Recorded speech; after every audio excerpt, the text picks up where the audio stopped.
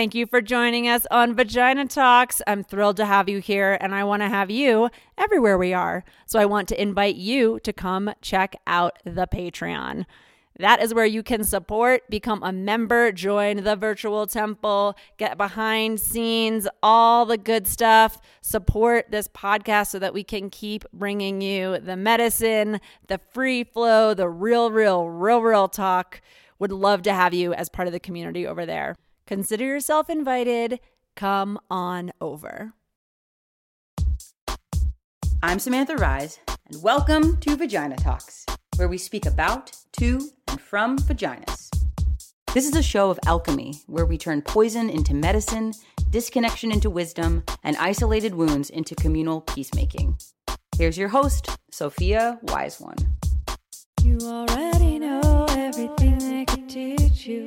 You already know everything they could say. We are here to remind you what you already know. I just want to take a minute to acknowledge that Vagina Talks understands that gender is fluid and dynamic and goes way beyond the binary of either woman or man, she or him, and that in fact it's a living and evolving thing that's actually personal, person to person, and that our bodies, even our understanding or the ways that we experience them, can vary. It's important for me that that's something that has space here on Vagina Talks, and at the same time I also am carrying this understanding that womanhood and the experience of the feminine and all of the female in the splitting of that binary has been injured, has been hurt, has been dismantled.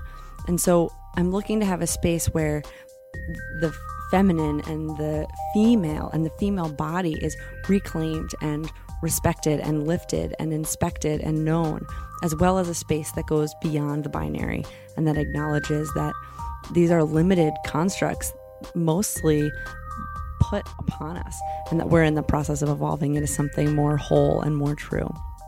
Just wanted to say that some of my guests will use incredibly binary language for whatever reason from the places that they come from, and I just wanted to let you know that Vagina Talks has a much wider understanding and it's a living one. So feel free to chime in as we go along. Without further ado, today's episode.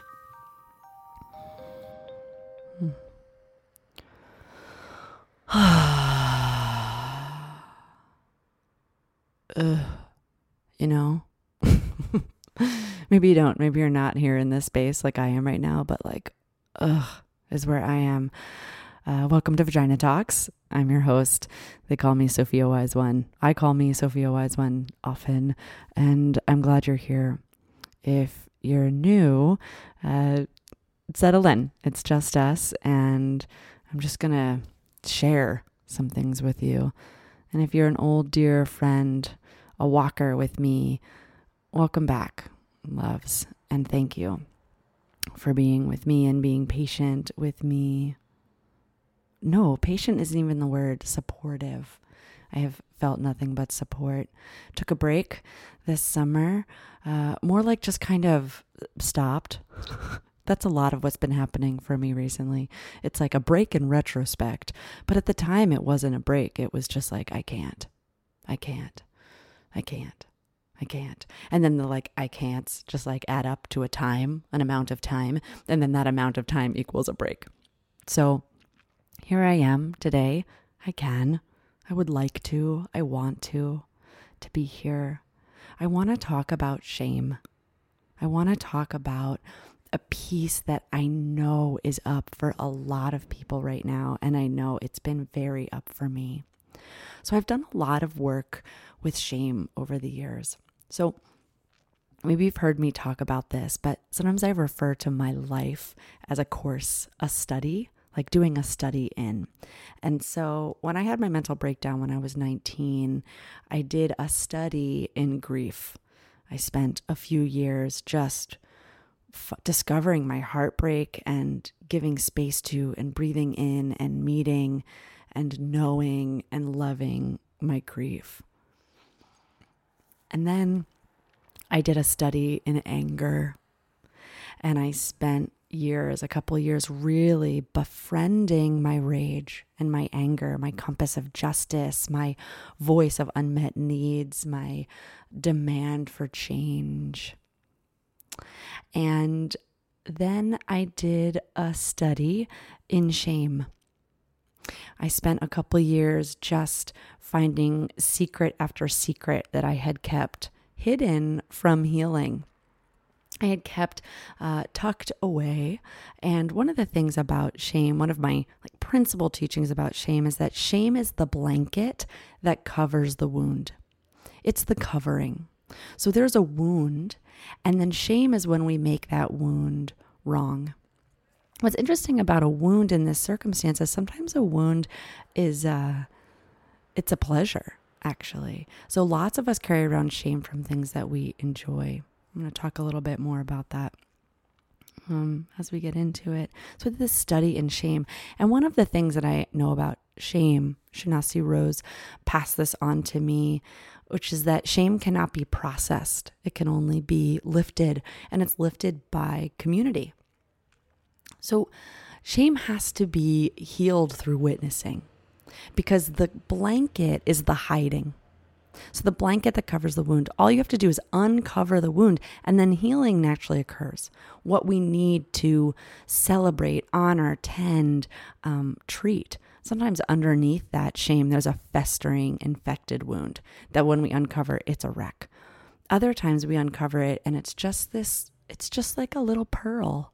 It's just like, oh, hi, I thought you were so terrible. And now that I'm taking you out and looking at you and sharing you with other people, you're a gem. You're so precious. So the shame itself is the uncovering, the exposure. So healing shame requires exposure. And so that exposure can be plant, medicine, people, human, spiritual guides, or in meditation, spiritual energies. But the witnessing has to be real. You have to really feel exposed. I say, if you don't believe a plant can witness you, then it's probably not going to be the most effective way to do it. But I really learned that on a hill in Santa Fe. I was very upset. I'd gone for a hike and kind of sat down, and I was in that edgy space. This was, 2007. A long time ago now, and just a minute ago. And I was so sad and I wanted to cry, but I felt alone, and I didn't want to cry alone. And I was sitting on this hill, and I turned to my left, and there was this bush, and I said, "Will you witness me?" And as soon as after I asked that question and I felt the presence of this plant next to me, I opened, my mouth opened, my tear ducts opened, and I wept in the company of this plant. So that was really real for me. I really had that company. So I have a very real living experience with that. And so that is a very powerful way to do it. Sometimes exposing it to ourselves is the hardest part, and the part that we have to come back to over and over again, so as to keep it out of hiding. Because one of the things that happens in that hiding place is it gets cut off. It just gets cut off. So the healing wants to happen. The healing wants to move. The healing wants to get in there. And when I say the healing, I just mean in general, right? I come from an understanding, a basic principle that we are all moving and optimizing, by the very nature of existence, towards equilibrium, towards a balanced and optimal state. And so it's our nature to be working towards that and finding that. And in fact, we have to interrupt that sequence to inhibit our growth and healing. And so shame is a very powerful way to do that, because it just tucks it away, hides it away. And then we can't get what we need. So what do we do, right? Well, we expose it. And Brené Brown, obviously, if you're not familiar with her work, I highly encourage her work. It's required in no matter what curriculum I've taught. I almost always require Brené Brown's first two TED Talks. Maybe her first two TED Talks, I don't know. But any of her work, interviews, she's just incredibly consistent. Her research has been amazing, and she's a beautiful storyteller. And one of the things that she talks about is that when we're exposing our shame, choosing who we're sharing it with is a very, very important part, because this is real, right? Like, we go to share a shame story to get it revealed and healed. I have a card in my deck, Reveal to Heal. This is it's my shame, kind of my shame card. Like, expose it to have access to the care that you need. And if we do that in the presence of someone who's going to further shame us or deny that we have needs or do those things, that can be an added challenge. So, picking who and where and how you're going to share that with is its own skill. I really want to kind of name that as a skill, because that kind of discernment and respect of yourself and the respect of the limits or the capabilities of the people in your life or the beings in your life, that people's inability to respect you is not actually about you. It's about their ability, which is not about you. And so finding a way to navigate loving relationships with people that may not have the skills that you want them to have is an adventure. I don't know what else to say. It is relating. Because one of the beauties of community or collaboration is that we have different gifts and we have different skill sets and we have different preferences. And so when we come together, we're expanded in our gifts and our skill sets and our preferences. And yet it can be really disappointing, frustrating, understandable, infuriating to have the people that we're connected with be in a different place or in a different relationship or a different way of being than we are. So, so what do? We expose it, and we expose it to someone who, if we're going to go with a person, I think plants are usually pretty solid at it. My spirit guides are, they're my principal team on this, for sure. It's actually one of the key components of the soul unification healing practice that I do, is this internal whole being choice to expose yourself to a sacred council that loves you unconditionally. And so allowing yourself to be exposed and then to receive the care and the witnessing and the exact vibrational match of that which you need. It's very powerful practice. So it's one of my key ones. The other thing about this that can be really useful is to recognize that some people have the skills, they just need to know it's time to use them. So this is where it can be so helpful when you have this memory of a friend calling me and saying, I need someone to tell a shame story too. And my response was, oh, were you human? Do you have a human story to tell me? She was like, I do.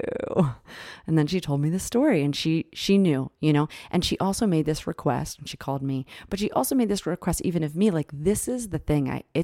This is a shame story. Like, I don't feel great about this. This isn't my prize and winning moment. I'm not telling you this story so that you can say oh, well, I don't know if that's a good idea, or to get praise about it, or to whatever. I need a witness. I need a witness. So sometimes it can be really helpful to say to someone, I have this thing a memory or a pattern I've recognized, or something I just did, and I can feel the way in which I just want to hide it, embarrassed, and it's going beyond embarrassed. I just don't want anyone to know, and I can feel the power of that. Iyanla Vanzant, who's an incredible author and teacher, has she is known for saying, you are only as sick as your secrets. You are only as sick as your secrets.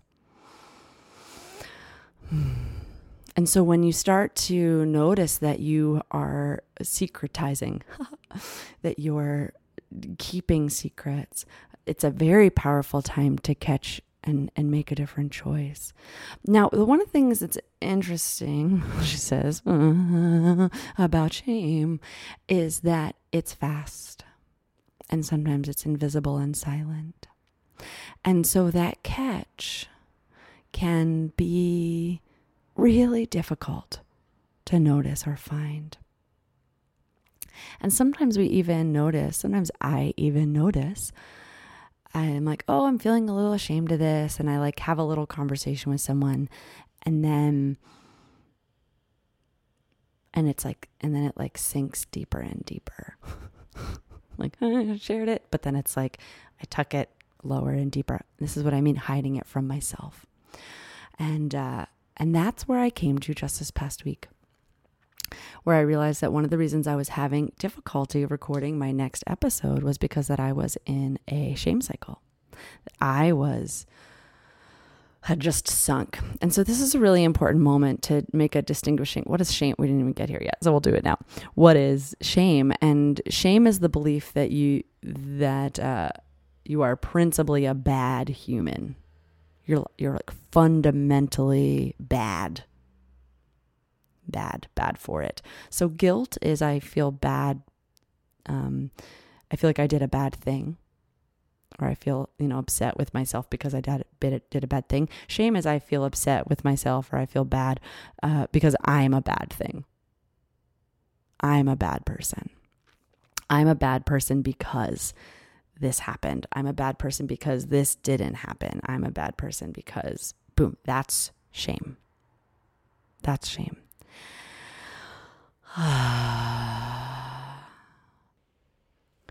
What's interesting is that we're not, right? You're not fundamentally wrong and fundamentally bad. I am not fundamentally wrong or fundamentally bad. This is especially true from a spiritual perspective that is divinely neutral. So, yeah. One of the things about working with shame, too, is that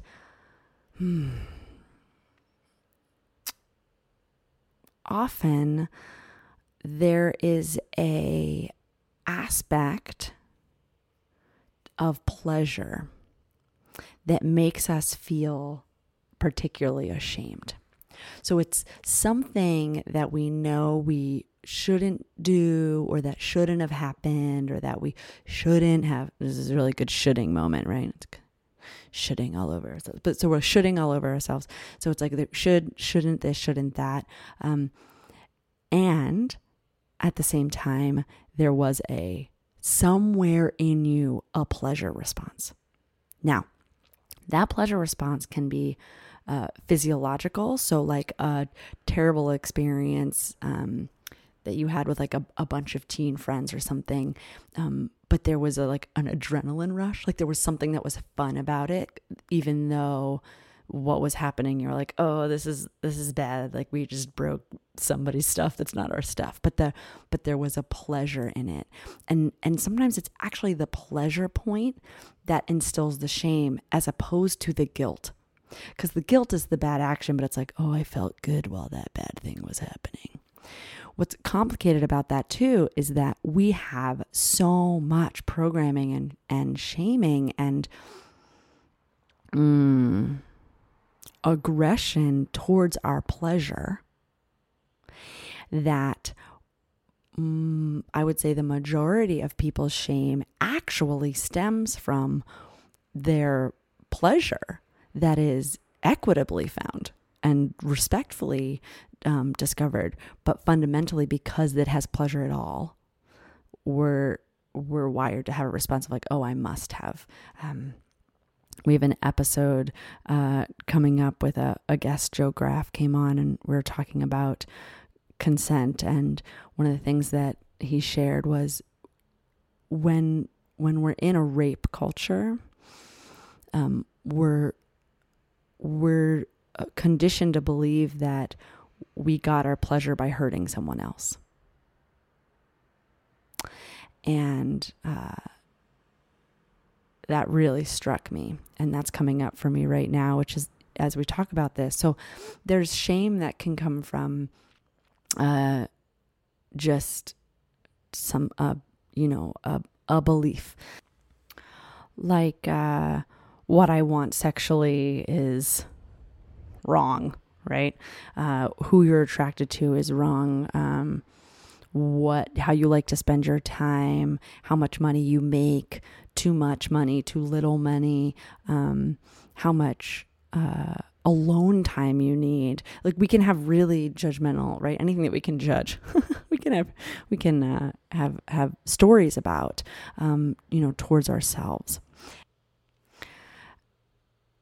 And so often there's this confusion around moral code and ethical behavior and a pleasure that we have in our body. So sex is such a beautiful landscape of this, of like a literal pleasure response, or a clitoral pleasure response to something that we've been told we ought not enjoy. Right?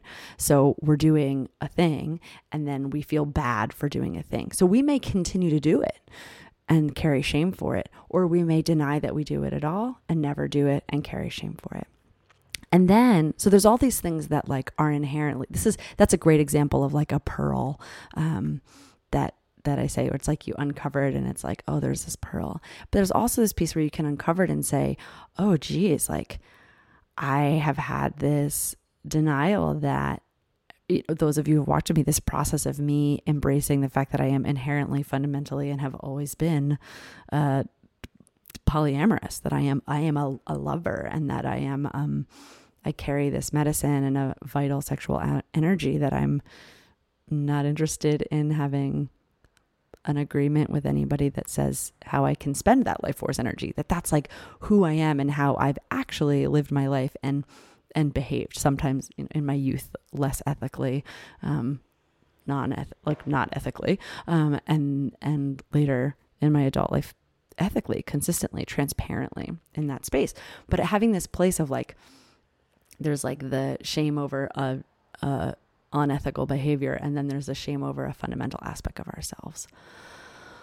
All right, who's with me? What do you need? Take a moment. I'm going to take a moment too.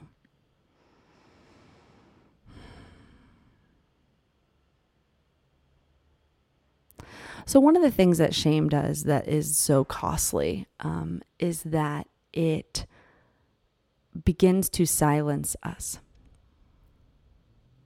And one of the things that I've found so consistently in my life, and very consistent in the people that I've worked with, that I've seen, is there's this thing where we think we can just not talk about one thing and feel totally free and live our life with ease and just like not go there. But shame has this insidious network system that kind of pulls things with it, because anything that could link back to it can set off a danger alarm.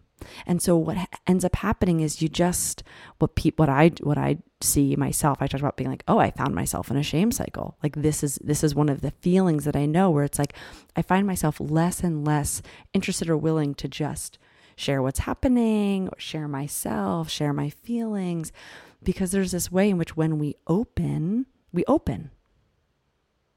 Period, at the end. So if I'm in a space where I'm open and I'm free and I'm connected and I have a friend across from me and we're sharing everything, I just share, and I share what comes up to be shared.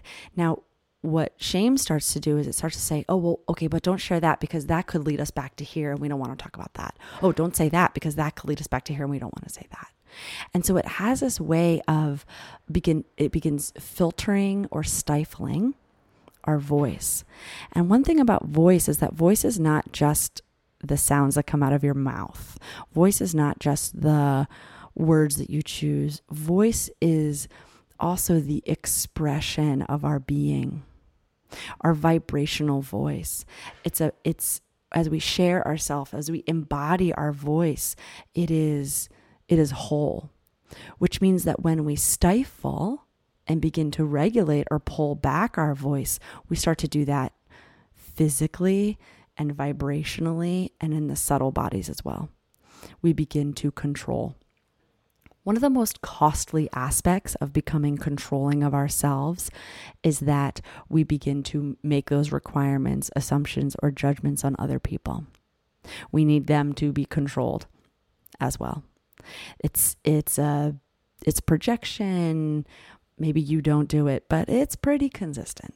Most people do, which is, one of the things I know when I start getting really judgy to people that are in my life or even in my head. Now that I think about it, I find something, magazine or social media or a stranger on the street, and I'm like having a judge moment in my head that's like, okay, Sophia, like it's a real strong opinion. You really want that person to do that thing. And pretty clearly now that's set off alarm that goes, oh, I'm hating myself. Oh, I'm hating myself. Oh, okay. That's why I'm like being so judgmental and controlling, is because I'm being judgmental and controlling towards myself. So that's spilling off to other people. Okay. So the way that I can be, do that with my pain, my anger, my shame. Shame has a way of, yes, we can project that shaming. That's a huge way that it happens. And that's a really touchy one. People that are like very actively shaming other people. It's like, wow, you must be treacherous inside you. Like, I can't imagine anything would be okay in that space when it's like, when everything outside them is being shamed. For those of us who have a more accepting or embracing or tolerating or encouraging collectivism mentality of like, you be you and I'll be me. We have the philosophical approaches that say like, you do you, I don't need to judge you. That shame begins to run these patterns where we begin to control our behavior so as to keep the secrets hidden. And that can be our behavior, our language, our voice, our energy, our sharing. And the other thing that can come up in that space is, wait a second, I just got lost. Doop, doop, doop, doop, doop, doop.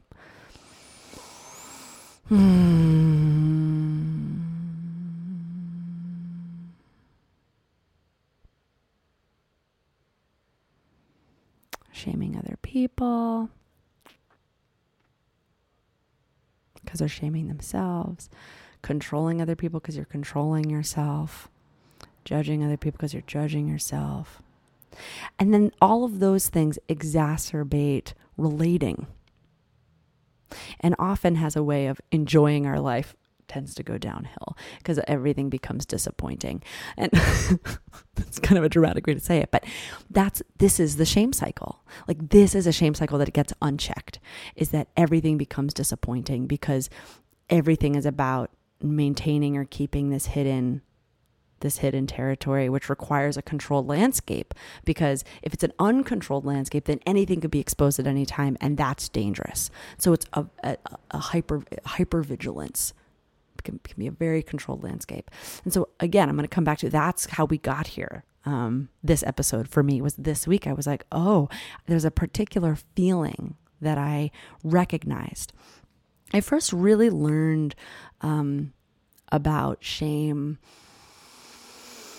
the unraveling of it, when I went and got trained in pelvic floor work and then didn't publicly practice for almost 2 years because I wasn't sure if it was within the scope of practice in the state that I was licensed as a massage therapist. And I needed, until I kind of got that cleared up, I felt that I had to practice in secret. And I moved to New Mexico and found out that it was on the books, part of my scope of practice as a practitioner. And I came out as a pelvic floor teacher. That video is it's the confession session. My first confession session video. And I tell this story of like, I've been silenced. And like the very reason we need pelvic floor work is the reason why I felt like I couldn't talk about pelvic floor work. But what was so interesting to me about it was the unraveling after I told the internet, after I came out. Every day that followed, something else became safe to share. Something else in me became safe to do.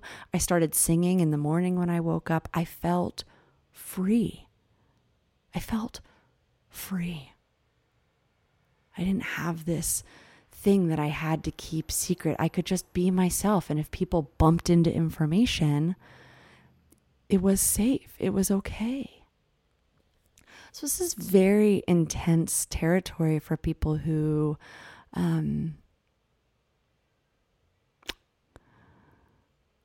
have work that requires secrecy. It's one of the reasons why supervision and peers for people who are privy to confidential information need spaces to share so that they're not carrying it alone. Need spaces to be able to share and digest information. It's also one of the reasons why it's so complicated to create real, clear thought answers to policy issues for things that are illegal, like drug use, or I don't even want to say drug use. I just want to say the legal and illegal drugs and sex work, is because people's ability to just have a real clear-headed conversation when it's so rooted in shame for people that are on, any side of it, participatory, non-participatory, it's so loaded, and that gripping of the pathways really inhibits clear thought, clear energy. It's one of the reasons why specifically sex workers need to be in the leading conversation of how you create those policies, because they've, have reconciled a lot of that and are having clear thought and clear conversation. I mean, not everyone, but a lot of them can contribute to this conversation because they are thinking about it, not thinking about it. They're not spending their energy going like, ugh. They're just spending their energy going, yes, these are the things we need to think about and talk about. And that willingness, that openness to explore the landscape is where creative solutions come from, and where care comes from, when I it's funny because, I think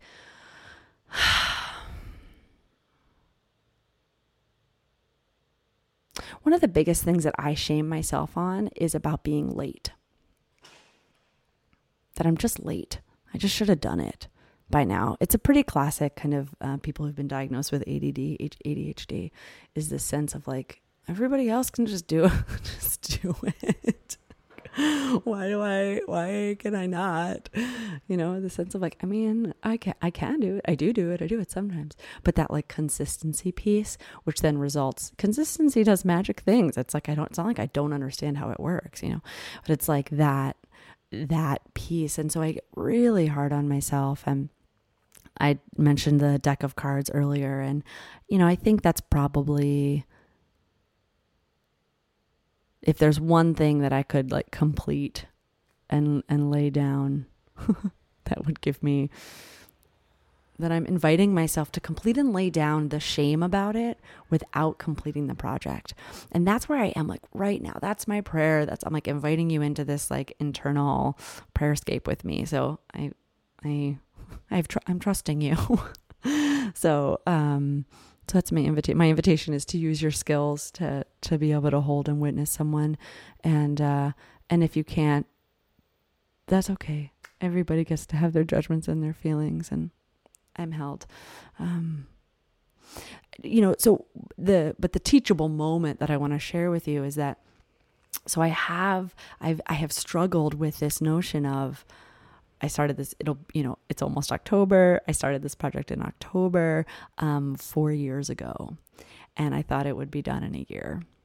And I set out to finish it. I mean, I've set out to finish it so many times, and I set out to finish it at the beginning of this year and was like, this is it. This is my like number one thing, you know? And then I like went into my year, and it has been this thing on my mind, and more than just on my mind. And yet I have a bigger commitment to my own being than any to-do list. And that's to be in deep listening with myself and cultivate deeper and deeper trust with myself. And so I am working on this project. And if I'm bullying myself to do it, or I'm pressing myself to do it, I will intentionally not. I won't. So if I've decided that I like have to work on it because I've like fucked up too much and I have to like get it done, then I will be like, actually, that's not how you touch this. That's not what you're doing. That's not how you're going to live your life. So you actually get to do anything other than that today or right now, you know? And so it's been this deep teacher of not bullying myself, not forcing myself. I've learned, social pressure is like one of the techniques that they teach you in the entrepreneurial world, is like put things out and say like, do the thing. And then like, because people are waiting for it, you'll finish it. And that used to be true for me, but like, it's not anymore, which feels like a huge victory to me. Because I have moved my locus. I've like moved my center of decision making and power, and that's between me and spirit. And so people can have the opinions that they'll have, and in fact I get to like bless that and be grateful for their life force and their journey, and I get to do what feels right for me. So I really have, like, for instance, I used to, I do monthly updates, and I used to say what I did and what I was planning on doing. But then I would get so tweaked out by whether or not I did it. And I would feel so bad because I knew it was like, I would have this moment of being like, why do I do that? It's like an old people pleasing tactic of like, well, I just want people to know that I'm going to like do this. And I was like, but that's not what you're going to do. You're going to continue to do this project the way that you've done it, which is like, it's there. You are looking at it. You're thinking about it every day. You're showing up to it. You're taking action. And when you're bullying yourself around it, you're not. And when you're inspired, you're taking action and you're moving forward. So you don't know what those things are going to be. And you have ideas, but that's not what it is. So why are you telling people so that then you can be like, okay, well, I didn't do that, but I did do this. And it was such an interesting thing, because I realized that was a pattern that I was running, not just with that, but that I was running in all of my relationships. This like classic, like texting people, like, I'll call you tomorrow. Right. And then being like, am I going to call them tomorrow? Is that who I am? Like, is that who I am? Is that what people like count on me for? It's like, no, like, I'm going to call you when I feel inspired to call you. And like, what do most of my friends say? It's like, oh my gosh, you call me at like exactly the right moment, you know? And so it's like, okay, so that's who I am. I don't need to make myself wrong for being that person just because I'm not this other person. Someone else's integrity and gift and like beauty in their life is that they say, I'll call you tomorrow. And then they call you tomorrow, you know? But the thing is, what I need to say to people is, I'll call you when I'm inspired to call you, and I love you every day until then. That's where my integrity lies, right? Not by saying I'll call you tomorrow and then making myself call someone. Mine is to speak true to who I am and how I'll behave. That's my path of freedom. That's my path to integrity. And so shifting the way that I was kind of giving updates is like, okay, well, the end of every update will be like, and I'll continue to move forward on this project, you know? And so it's like, I made the decision of, let me just update what has happened instead of what I'm going to do, so that I'm not in this conflict of like, why did I tell people that I was going to do this thing if I didn't know I was going to do this thing? So I don't know. I hope that rant, somewhere in that rant, that was helpful for you. But, you know, looking at, oh, I know what I was going to say. So this project, this is what feels very exciting to me right now. I'm being given, like, this project has been such a powerful teacher to me. And one of the things that's teaching me right now is I've been telling myself, like, I'll be free of this burden and I'll be free of the shame when I finish it. And what I've come to realize is that the real journey for me, and really what I feel like what my creative spirit is asking me to do, is like free yourself.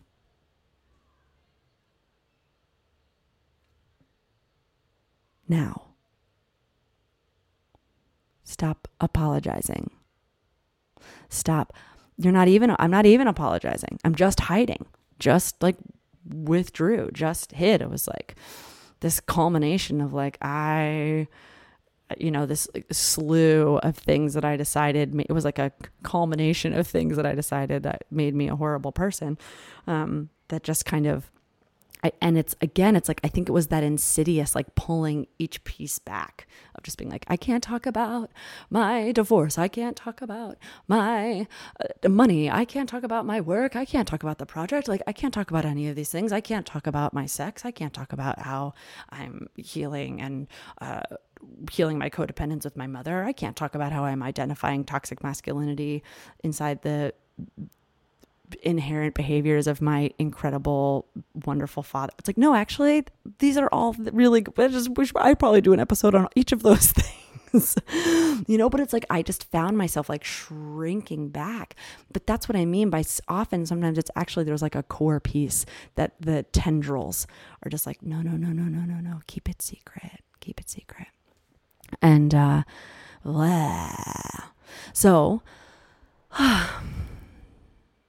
I'm in this place right now of how do I free myself when I've created a head game, when I've created a construct, I've created a belief that makes me wrong, that means I need to keep things secret, to reveal that. I think just to kind of bring you in on that a little bit, I can just feel into that right now.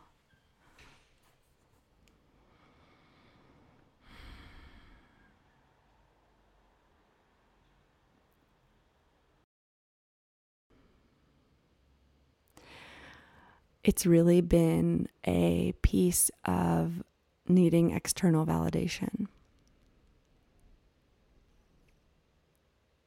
Or thinking I did.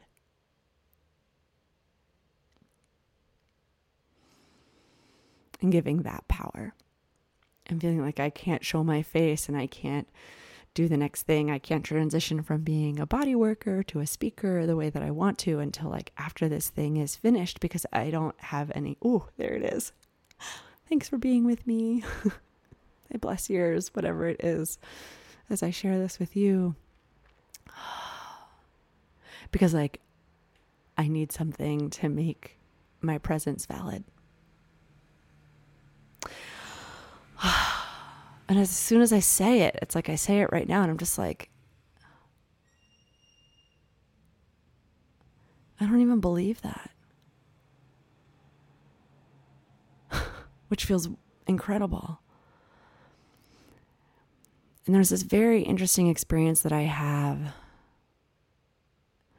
where I can feel in my body now how much of me, like in my body and in my muscle tension and in my organs, how they settle, my circulation, and also my biofield, my auric space, that like energy space. I can feel the spaces that are like, no, really, I do. Like I'm panicked, and it's like if I'm not published and not finished, like I can't have any cred for doing a Kickstarter 4 years ago and not finishing it. Like I've undermined all my credibility. Like I have a place in me that has believed that. I can feel the place in me that is like, oh, it's dangerous. This is a thing. You've really messed up. Like nobody's gonna want it. It's like, value, worthiness. Like I have that story, what do they call it? The like fakers. I forget what they call it. There's like a name for it. Imposter syndrome, right? Like I can feel that place. It's like, no. And I can feel the way that that's rooted in my like codependent, like earn my keep, what's valuable to other people is what makes me valuable. I can feel that. And even right now, as I'm just like being with this in a real way, I can feel that. If there's any part of you that knows that feeling, like what makes me valuable is what other people think is valuable, to just like be with me in that and just breathe with that for a second and just like let that have space, like let the blanket come off of that, like let that part be touched by love.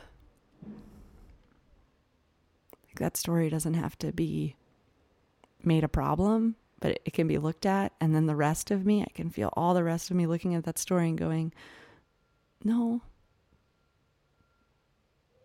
your value comes from your inherent being. You're a sacred essence that had value before, during, and after all of this. Any value that you have is beyond. It's not something that can be given or taken away or made or unmade.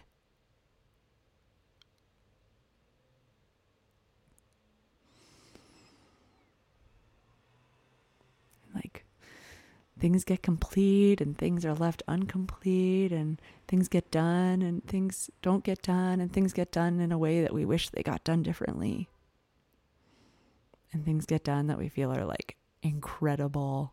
It's like, I just think about how often if something goes off, like that question, like without a hitch, like that feeling of like, oh, that was like, how much that feels like a miracle, and how much that feels like a gift, and how much that's like, oh yeah, like it's a real place of celebration and beauty and mystery, I think, for a lot of us.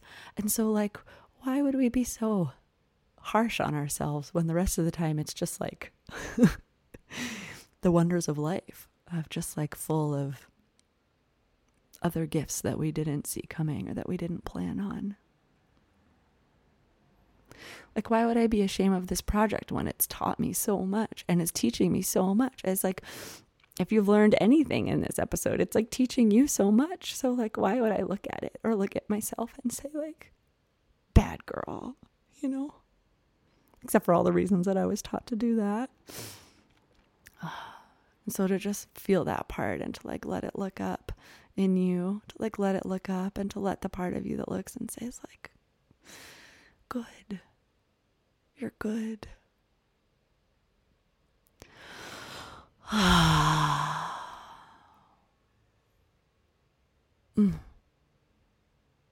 You're loved. Even you, story of being late and wrong, you too are loved. You too like opened up to healing, to which the question is, what do you need?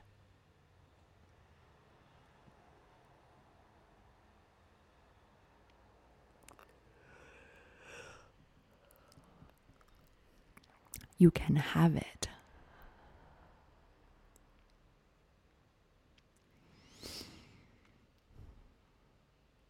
And I think that's where I'll leave you today. Thank you. Thank you for joining me. I offer you my blessings. I offer you my gratitude. Really, thank you. Thank you for being with me. Thank you for witnessing me. I in my heart, I hope this is nourishing. That something in this, in our time together, just offered just the thing. A hug, a high five, a kiss on the forehead, space, permission. As I offer you the blessing of what do you need?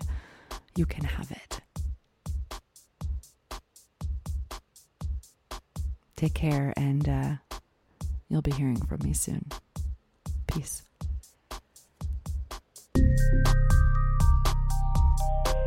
Thank you so much for listening. Thank you so much. And thank you, Sam. Thank you, Sophia. Remember, everything that we talked about in today's episodes will be in the show notes. So go there for links. For more content that you're going to love, subscribe to this podcast. Share this episode with anybody you think you'll enjoy it, and share the love with a rate or review wherever you listen. And to find out about all the mad adventures I'm up to, check me out on Instagram at SophiaWiseOne, or come to my website, SophiaWiseOne.com. I am Sophia Wiseone, daughter of the wind. I am calling you to rise up, rise up, rise up, rise up and take your place. Thank you, gorgeous. I am thrilled and grateful for your support listening to this podcast. I want to invite you to come check out the Patreon. If you think this podcast is the business and you're grateful that it exists, I want you to know I'm grateful that you exist. Come join the Patreon. I call it the temple. We are healing, we are musicking, we are podcasting, we are together. Come check it out. You can find it through Patreon /Sophia Wiseone or through my website, SophiaWiseOne.com.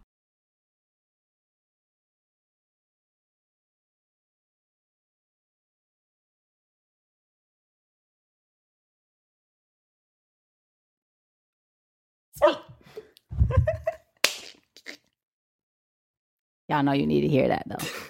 You know. If you don't know, now you know. If you don't know. Okay.